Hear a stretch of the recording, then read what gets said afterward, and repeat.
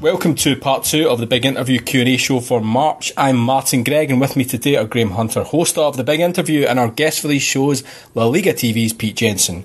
Questions, as always, from our socials who support this podcast at patreon.com/Graham Hunter, and from our wonderful sponsors at Bet365.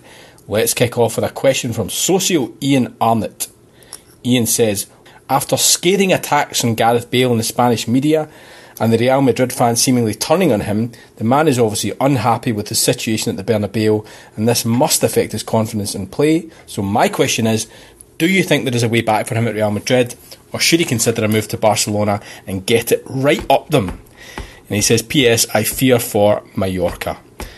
So just a little bit of background here. Firstly, just to say, if anyone hasn't seen Gareth Bale's free kick against Austria, then just stop the podcast now and go and watch it, because it's a thing of beauty. Secondly, Ian is referring to Bale's treatment by the Spanish media, including a column in Marca which referred to him as a parasite and of sucking the club's money. Bale responded to it as slanderous, derogatory and speculative journalism. The strange case of Gareth Bale. Who wants to kick us off on this? Gareth Bale has caused an awful lot of the opprobrium that he suffers right now, but without question, without any question or interpretation or ability to take the other side. The things that have been said about him recently are atrocious. They're out of order. They besmirch our profession. And it's literally disgusting. I think once you strip that away, when he talked about, the idea that he wasn't available for a Clasico when he was needed one day, and then 4 days later he's playing like a Ballon d'Or winner for Wales and saying, these last few months I've needed all my concentration to be on Wales. What do you expect people to say or do, in my opinion? The idea that this has been a long-running sore is deeply sad, because there were times when he wasn't properly appreciated, when he was doing extraordinary things. And not just his numbers, his stats add up beautifully now to make him look like a truly significant footballer in the history of the most successful, most grandiose club that has ever been. But I genuinely believe that in a variety of different ways, he's helped undermine his own legacy. And that gives no context for how some of the people supposedly in our industry have behaved around him. None whatsoever. And I for one, I'm really sad because in the first, say, half, 2/3 of his career, I found myself often on radio or television having to not just defend him, but go on the attack about how people from the UK or Wales were speaking about him, because he's always divided. And talking about divided opinions, we sat with Harry Redknapp in his front living room with Barney the dog barking agreement with Harry, where he talked about telling Joe Jordan to leave Gareth Bale lying on the floor because he was a wimp, and tell him to just get up and get on with it, and tell him to cut his hair and all. And listen, I might be old-fashioned. I'd rather be compared to Harry Redknapp than Gareth Bale in my perspective on life, and I agreed 100% with it. But what he did in football, not statistical or even trophy terms at Real Madrid, for a spell was extraordinary. But I do think that if there are idiots in the world, I do think he's given them enormous ammunition. Yet where they've gone to is completely out of order. I think I like Ian's idea of him going to Barcelona. I wish more players would do that. I wish more players who were pissed off with the way Madrid have treated them didn't sign for Barcelona, and vice versa. Players that are not happy with the way that Barcelona have treated them move to Madrid. It would make things a lot more fun. He's going to retire if Wales don't make the World Cup, and there's every chance they won't. If Ukraine can play their games. I don't know. If Wales are not in Qatar, then I think this will be Gareth's last season. I think he'll retire. And if they do make it to the World Cup, then he's going to look for a club up until the World Cup, and no more than that. And obviously, it won't be a big club. It won't be Barcelona. It could be a club in Spain because his family are very happy in Spain. I don't think it will be back in the UK. Jonathan Barnett would have to find him some sort of situation where he was able to. Although, having said that, he didn't do too badly the other night, did he? Not playing regular football for Real Madrid, but he'll want to be playing more or less regular football in the build up to the World Cup. So he'll need a deal for the first 3 months of next season, and it could be a Spanish team. It's not completely impossible. And regards the column that was written about him, there are just certain words that you don't use. It reminded me a little bit. It's not exactly the same, but many years ago, The Sun did a back page play on words, Messi and dog Messi, and it wasn't a very good pun. It wasn't a very good play on words. It was a daft back page. It didn't really work. But Barcelona saw the words dog and Messi, and I think The Sun were banned for about 3 months. There are just certain words you have to be careful about. And I think the sentiment behind it was that Madrid fans don't like the fact that he's one of the top earners and he never plays, which is fair enough, as Graham says. But, the use of the word parasite was they'd crossed the line. I just find it extraordinary how he's able to not play and then produce performances like that. It's just unbelievable. And he goes down as Wales' greatest player. And whatever happens at Madrid, and he may well not play again for them. What the trophies that he's won and what he achieved in his first 3 or 4 seasons, he's the most successful British footballer abroad to have gone abroad, and no one can take that away from him. So Mallorca is, Ian. Mallorca it is. I'm worried about Mallorca as well, Ian, by the way. But I think Aguirre will sort them out, despite the fact that it's not been exactly received with much enthusiasm, his appointment. Well, let's come up the back of that question with a good one from socio Robert McIntosh. The good professor says, I spent a somewhat surreal Thursday evening watching Scotland not playing Ukraine. If the conflict continues, what should Scotland do? We face a no-win situation of being the pantomime villain if Ukraine can field a team. If they can't field a team because some of their squad have signed up to defend their country, should Scotland and Wales stand aside? Doing so would offer them passage to one of the highest profile events on the planet, and the media spotlight might help. What would you do? So really interesting. Obviously the Scotland-Ukraine playoff is, I think it's scheduled for early June at the moment, but will it go ahead? I mean, who knows at this stage? But what do you guys think? How should Scotland and Wales handle this situation? Initially, it isn't about a football solution. Initially, I don't think. Initially, it's we have time as a nation, and I think it might be that Robert's question was about Scotland and the FA and Steve Clarke and players. But as a nation, I think that's the attitude.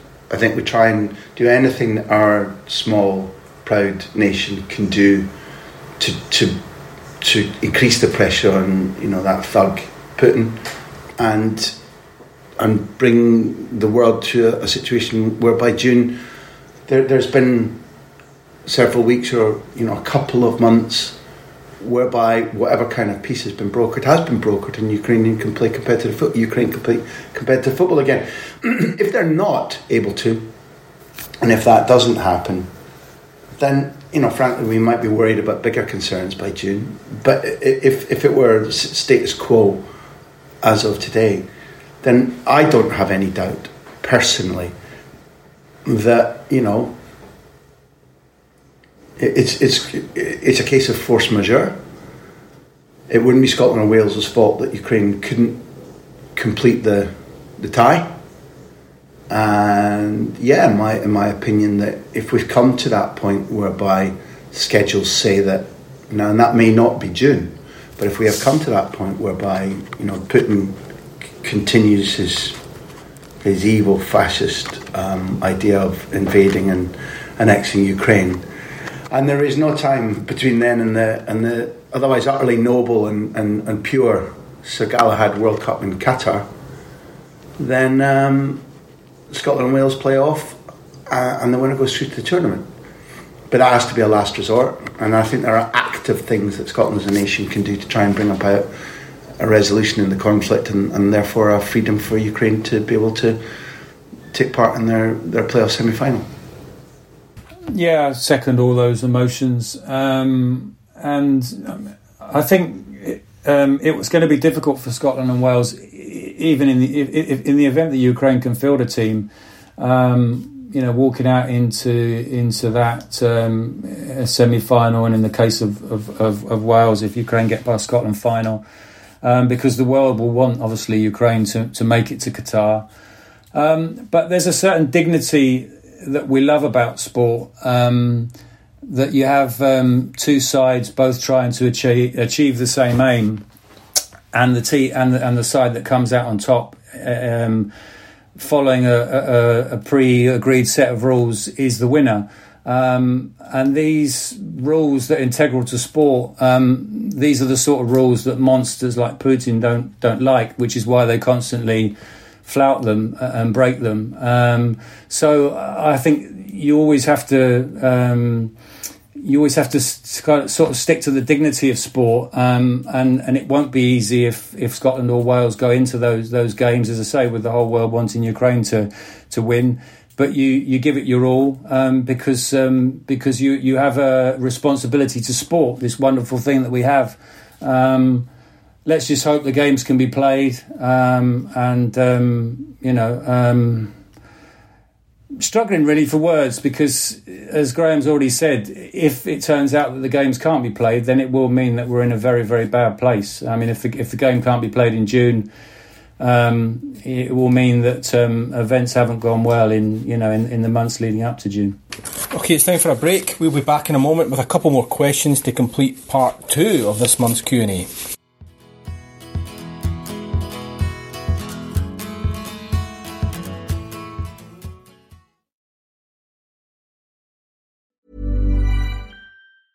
Hey, it's Paige DeSorbo from Giggly Squad. High quality fashion without the price tag. Say hello to Quince. I'm snagging high-end essentials like cozy cashmere sweaters, sleek leather jackets, fine jewelry, and so much more. With Quince being 50 to 80% less than similar brands. And they partner with factories that prioritize safe, ethical, and responsible manufacturing. I love that. Luxury quality within reach. Go to quince.com/style to get free shipping and 365-day returns on your next order. Quince.com/style. Millions of people have lost weight with personalized plans from Noom. Like Evan, who can't stand salads and still lost 50 pounds. Salads generally for most people are the easy button, right? For me, that wasn't an option. I never really was a salad guy. That's just not who I am. But Noom worked for me. Get your personalized plan today at Noom.com. Real Noom user compensated to provide their story. In 4 weeks, the typical Noom user can expect to lose 1 to 2 pounds per week. Individual results may vary.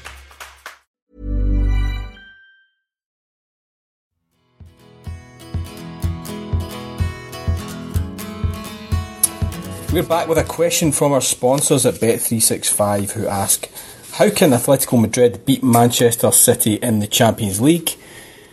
And just to add to that, socio Chris Hennigan, hi Graham and Pete, I wanted to ask if the progression of Atletico in the Champions League into the Champions League quarterfinals and the gradual return to form in La Liga has ended any thoughts of Cholo leaving. Also, who do you see Atleti going for in the summer? Rumours of Sergio Roberto abound, but is he really the answer to Trippier's departure? And he says, thanks guys, Chris the Dancer Hennigan. Okay, so Man City take on Atleti in the Champions League quarter-final first leg next Tuesday. There's a few different parts to the question. Firstly, how can they beat City, but also touching on Cholo's future and those summer transfer plans. So quite a bit to unpick. Graham, do you want to take this on first? Well, I will take that baton from your hands, simply because behind Martin, as he asked that question, Socios, is a picture of Backpage book The Immortals, starring ex-Atleti coach Arrigo Sacchi, author of the book. One of their better authors, Martin and Neil have hired, I'd say. And it's been nominated for an award this weekend, so congratulations to you two. Pete, it's time you wrote a book. I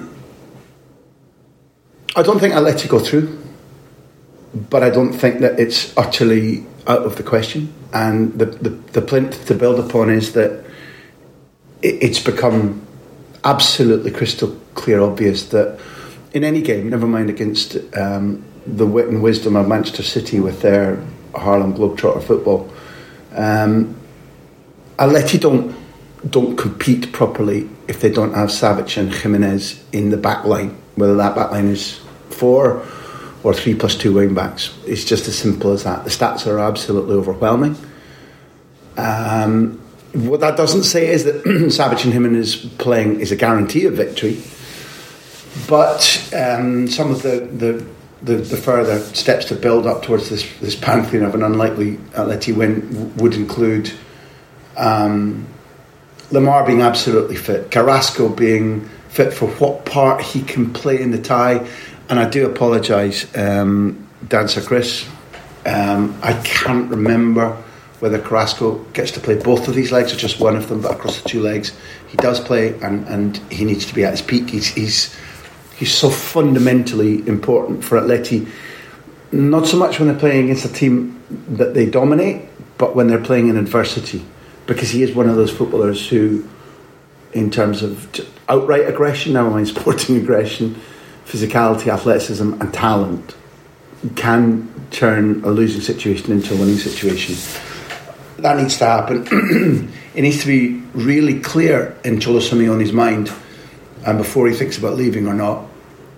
And just for the second, Chris, I don't know if you know, but respects to Cholo Simeone, whose father died over the last 48 hours, is just 48 hours before we recorded, and for those of us who've lost a parent, you know, it disorientates you a little bit. So I have no question that Atleti get a fully focused Cholo Simeone as far as it's available to him, but it's a hell of a blow in his life, I think.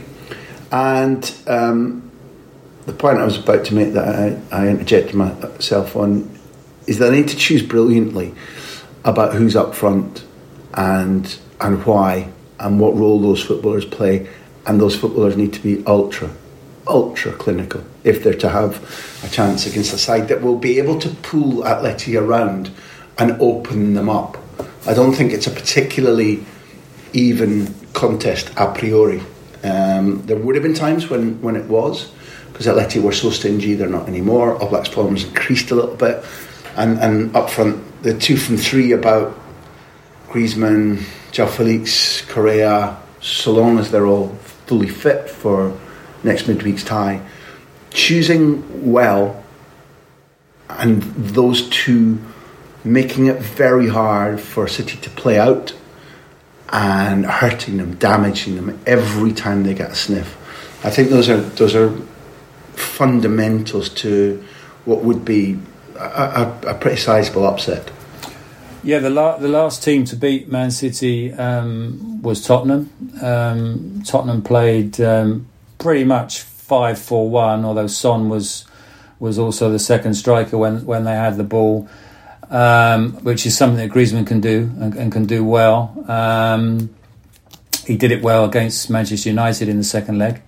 They defended deep, but they also pressed high, if that's not a contradiction. As Graham's just said, they didn't allow City to come out with the ball comfortably. So the emphasis will be on the front two, and it will probably be João Felix and Griezmann, despite there being a decent argument that it's Correa just because of that intensity that he has. But it will probably be Griezmann and João Felix because they're playing so well together at the moment, and there'll be a huge responsibility on them to make sure City don't come out too comfortably with the ball. But Tottenham beat them basically with a very strong deep line defence, and then the ability to counter-attack. Although actually the 3 goals they scored, only one of them was on the counter. Two of them came from the keeper. But that was how they beat them. It's no secret what City lack. They spent so much time trying to sign Kane. They're now trying to sign Haaland. So it's pretty obvious what they don't have. And I think sometimes if you can force them into wide areas and they're restricted to putting the ball in from wide areas, but far from the byline, then that takes something away from the threat that they cause to you. It's obviously easier said than done. They're also kings of the foul, what they call in Spain the faltita City. They love the little nudge, the little half foul, just to make sure that you don't hurt them on the counter. They're brilliant at that, and I think it's quite important that Atleti, where possible, play through those.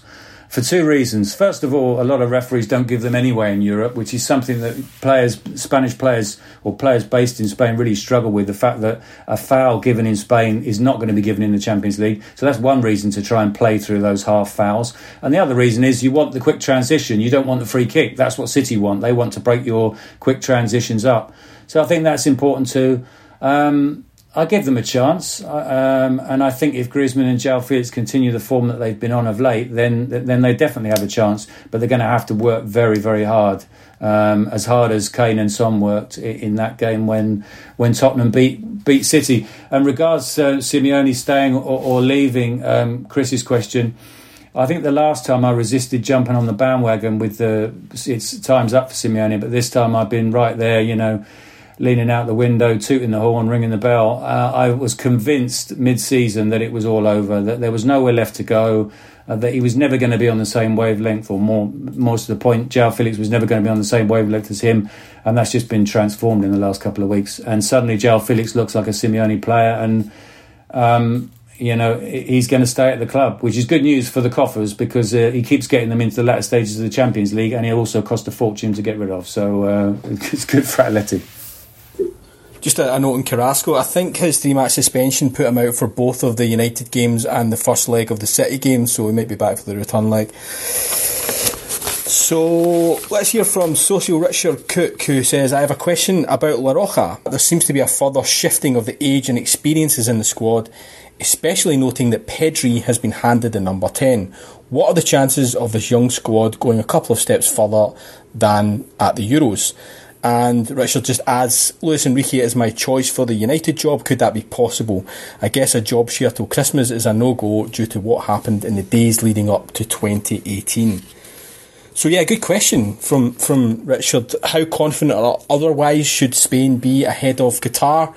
And then maybe one of you could touch on the Enrique situation as well. Pete, do you want to kick us off on this? Yeah, Graham knows the Spain team far better than I do. So let me just try and answer the Luis Enrique question. There's no way that he'll walk out on Spain before the World Cup, and Manchester United need him to do that if he's to take over at the start of the season. When Robert Moreno took over from Luis Enrique, when he had to leave the job because his daughter was terminally ill, and he then came back to the job, and Robert Moreno said in a private meeting between the two, I want to take the team into the Euros, and then once the Euros are over, I'll go back to being your number 2. Luis Enrique fired him, and his first press conference back in the job, he basically said, it was a show of disloyalty, and I just will not stand for that. I understand his ambition, but for me, he crossed the line, and there's no way that I wanted him around me, wanted him working with me. So loyalty means so much to Luis Enrique. There's no way that he would ditch his group of players, he will ditch his the president of the federation, and will just walk out with the job half done. So he'll take Spain into the World Cup, and that screws United's chances of getting someone who would be brilliant for them as coach. I agree with every phrase, every interpretation, but I just don't think Luis Enrique is the right man for the situation at Manchester United. That club is in such daily disarray, by which I don't think any of us mean how they play, which is the tip of the iceberg, the problem that's showing. And Luis Enrique is somebody who, for my taste, I guess for Pete's taste, and both Hugh and Neil Martin have benefited from what he did in club and international football. But he's an extraordinary human being, and not for him reshaping our training ground, reshaping internal structures, teaching players that half-assed attitudes in training or turning up late, or he's not somebody who comes in and resets a culture, because he's far too stentorian. He has hair trigger levels of tolerance for people who are like that, and in calling it hair trigger, I've exacerbated it. he would tolerate the way that the large majority of people at Manchester United are working on a daily basis for about a month. And either he'd sack about 60 people or he'd nick off and do something else. It's not the time. In football terms, if they could play the brand of football, if they had a situation ready for his coaching standards and ready for his insights and ready for his demands, there are things about him that exactly mimic Sir Alex Ferguson's standards. There are more that separate the two men than link them, but there are things which are identical. And it's just not the time. It's not the right time. In another facet of not the right time than Pete explained so eloquently. As far as Spain is concerned, Cookie, I'd like to sit here and be Bumper Graham-esque in my capital letters declaration and say, yeah, winners in Qatar. But I think that there's a slight lack of goal. And I think that at the moment it's interesting to see how they resolve the left foot, right foot central defence pairing between whoever might displace Pau and Laporte, because I think that's a slightly difficult pairing, but nonetheless there are options. And I think the things that make me stop and hesitate would be, how will Ansu Fati be? We have no clue at this stage. He might be back in training next week, but we've no clue about whether him avoiding an operation to finally correct his meniscus problem in his knee was the right decision or not. I have grave suspicions that it's another decision based on, I have to be back, I have to be playing now. I hope not. I really hope I'm wrong. And while there are positives since Spain last played competitively, they beat Albania quite interestingly at Espanyol's ground over the weekend, the interesting differences being that there's now a still greater connection between Pedri and Gavi and Ferran Torres, and Dani Olmo, having had a brutal season because of injury until now, seems to have a penchant for, extraordinary goals at the right time, that, if they're in the final of the World Cup in Qatar, you can put your money on winning goal Dani Olmo from about 40 metres. Oyarzábal's injury is crucial. Oyarzábal with Spain is that Oyarzábal you'd like to see all the time at Real Sociedad, because he's such a leader and such a captain there, and he is by far, David Silva included, by far their best and most important footballer. But he's carrying so much weight. With Spain, he's able to do what he's, I think, pretty near brilliant at. And I think that their goal supply goes up dramatically when Oyarzábal, not necessarily from him, but assists, space creation, pace, brilliant left-footed skills. But that idea about do they score enough, I'd be interested in discovering. One of the things I know about Qatar, having been there a few times, is that it's no more than a big city. It's effectively like I don't know if it's not even a London. It's a Madrid-based World Cup, with all the teams having training facilities and hotels around Madrid. So with police motorcades, you travel less in mid-season when just about everybody is at their best in terms of physiology. Injuries aside, you're at your peak. You're firing on all cylinders. And you'll be travelling less than you would be for league games. The recuperation time will be absolutely perfect. Teams that are younger or more frail and less hard-bitten, who usually get gobbled up by a World Cup, probably won't be gobbled up by the Qatar World Cup. That ability to be sharp, whereby, yes, it helps the physical, athletic, run faster, jump high teams too. It undoubtedly gives a premium to those that want to play quick, fresh, intelligent, sharp football. And therefore, I think Spain have got a chance. I think they genuinely do have a chance. Let's finish the March Q&A with a question from Socio Richard Kosmala. Hi Graham, Pete, it's Richard in Huddersfield. Hope you're well. I just want to ask you for an overall view on coaching in Spain. We just seem to get the same names just going the merry-go-round. I had to smile when Javier Aguirre appointed a new coach at Mallorca. We've had Sergio. at Cadiz, Mendilibar, Alaves. It seems like some presidents have like about 2 or 3 numbers on their mobile phones. Why is it? Why don't we get any new blood in there? I suppose you could argue against it by saying that the coach at Levante is not exactly pulled up any trees, but it seems to be the same old names. Is it the language barrier? Is it something else? It's a bit frustrating, really. I'd like to see some kind of new blood in there, and I think Xavi's proving what kind of new ideas and new blood can achieve at the moment. So, yeah, just wanted your views on that, but yeah, all the best. Supercause is a force of nature, and therefore I'd like to make this answer under a pseudonym and possibly some sort of, what do you call it when you go into protection and you're anonymous, like witness protection, like Billy Bleach in Grass. I think that it's healthier than Supercause makes it seem.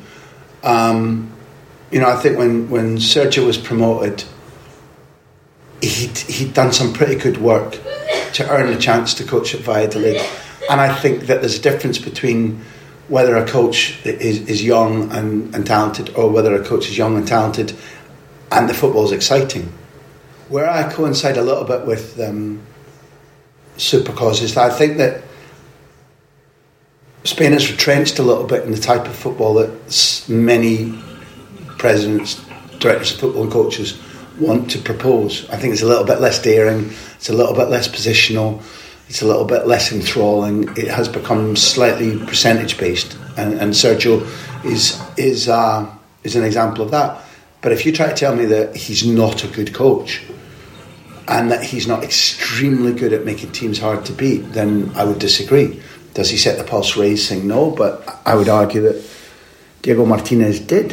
I think most of us would have been unaware about how well he was doing in the Cantera at Seville or at Osasuna, but at Granada, I think, we actually all actively miss the coaching intelligence that he demonstrated, and I think will unquestionably be demonstrating from June onwards again after his sabbatical. That maybe it wasn't wholly expected by him that the right club wouldn't fall into his lap.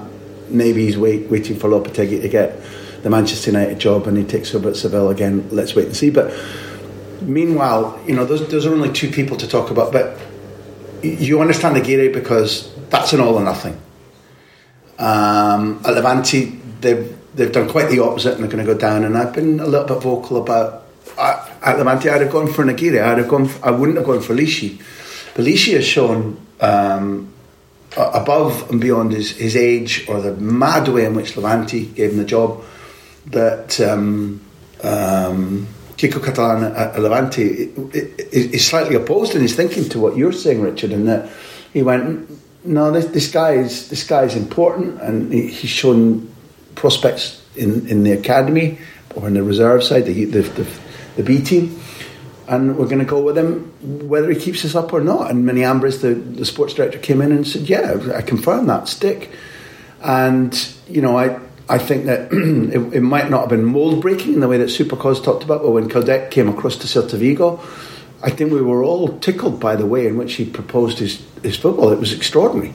One organising midfielder in a massively overbalanced attacking side, which for a while was enchanting, and then teams read it and he's kind of adapted a little bit. Not massively in terms of tactics, but he has come to terms with what was going on and balanced it better.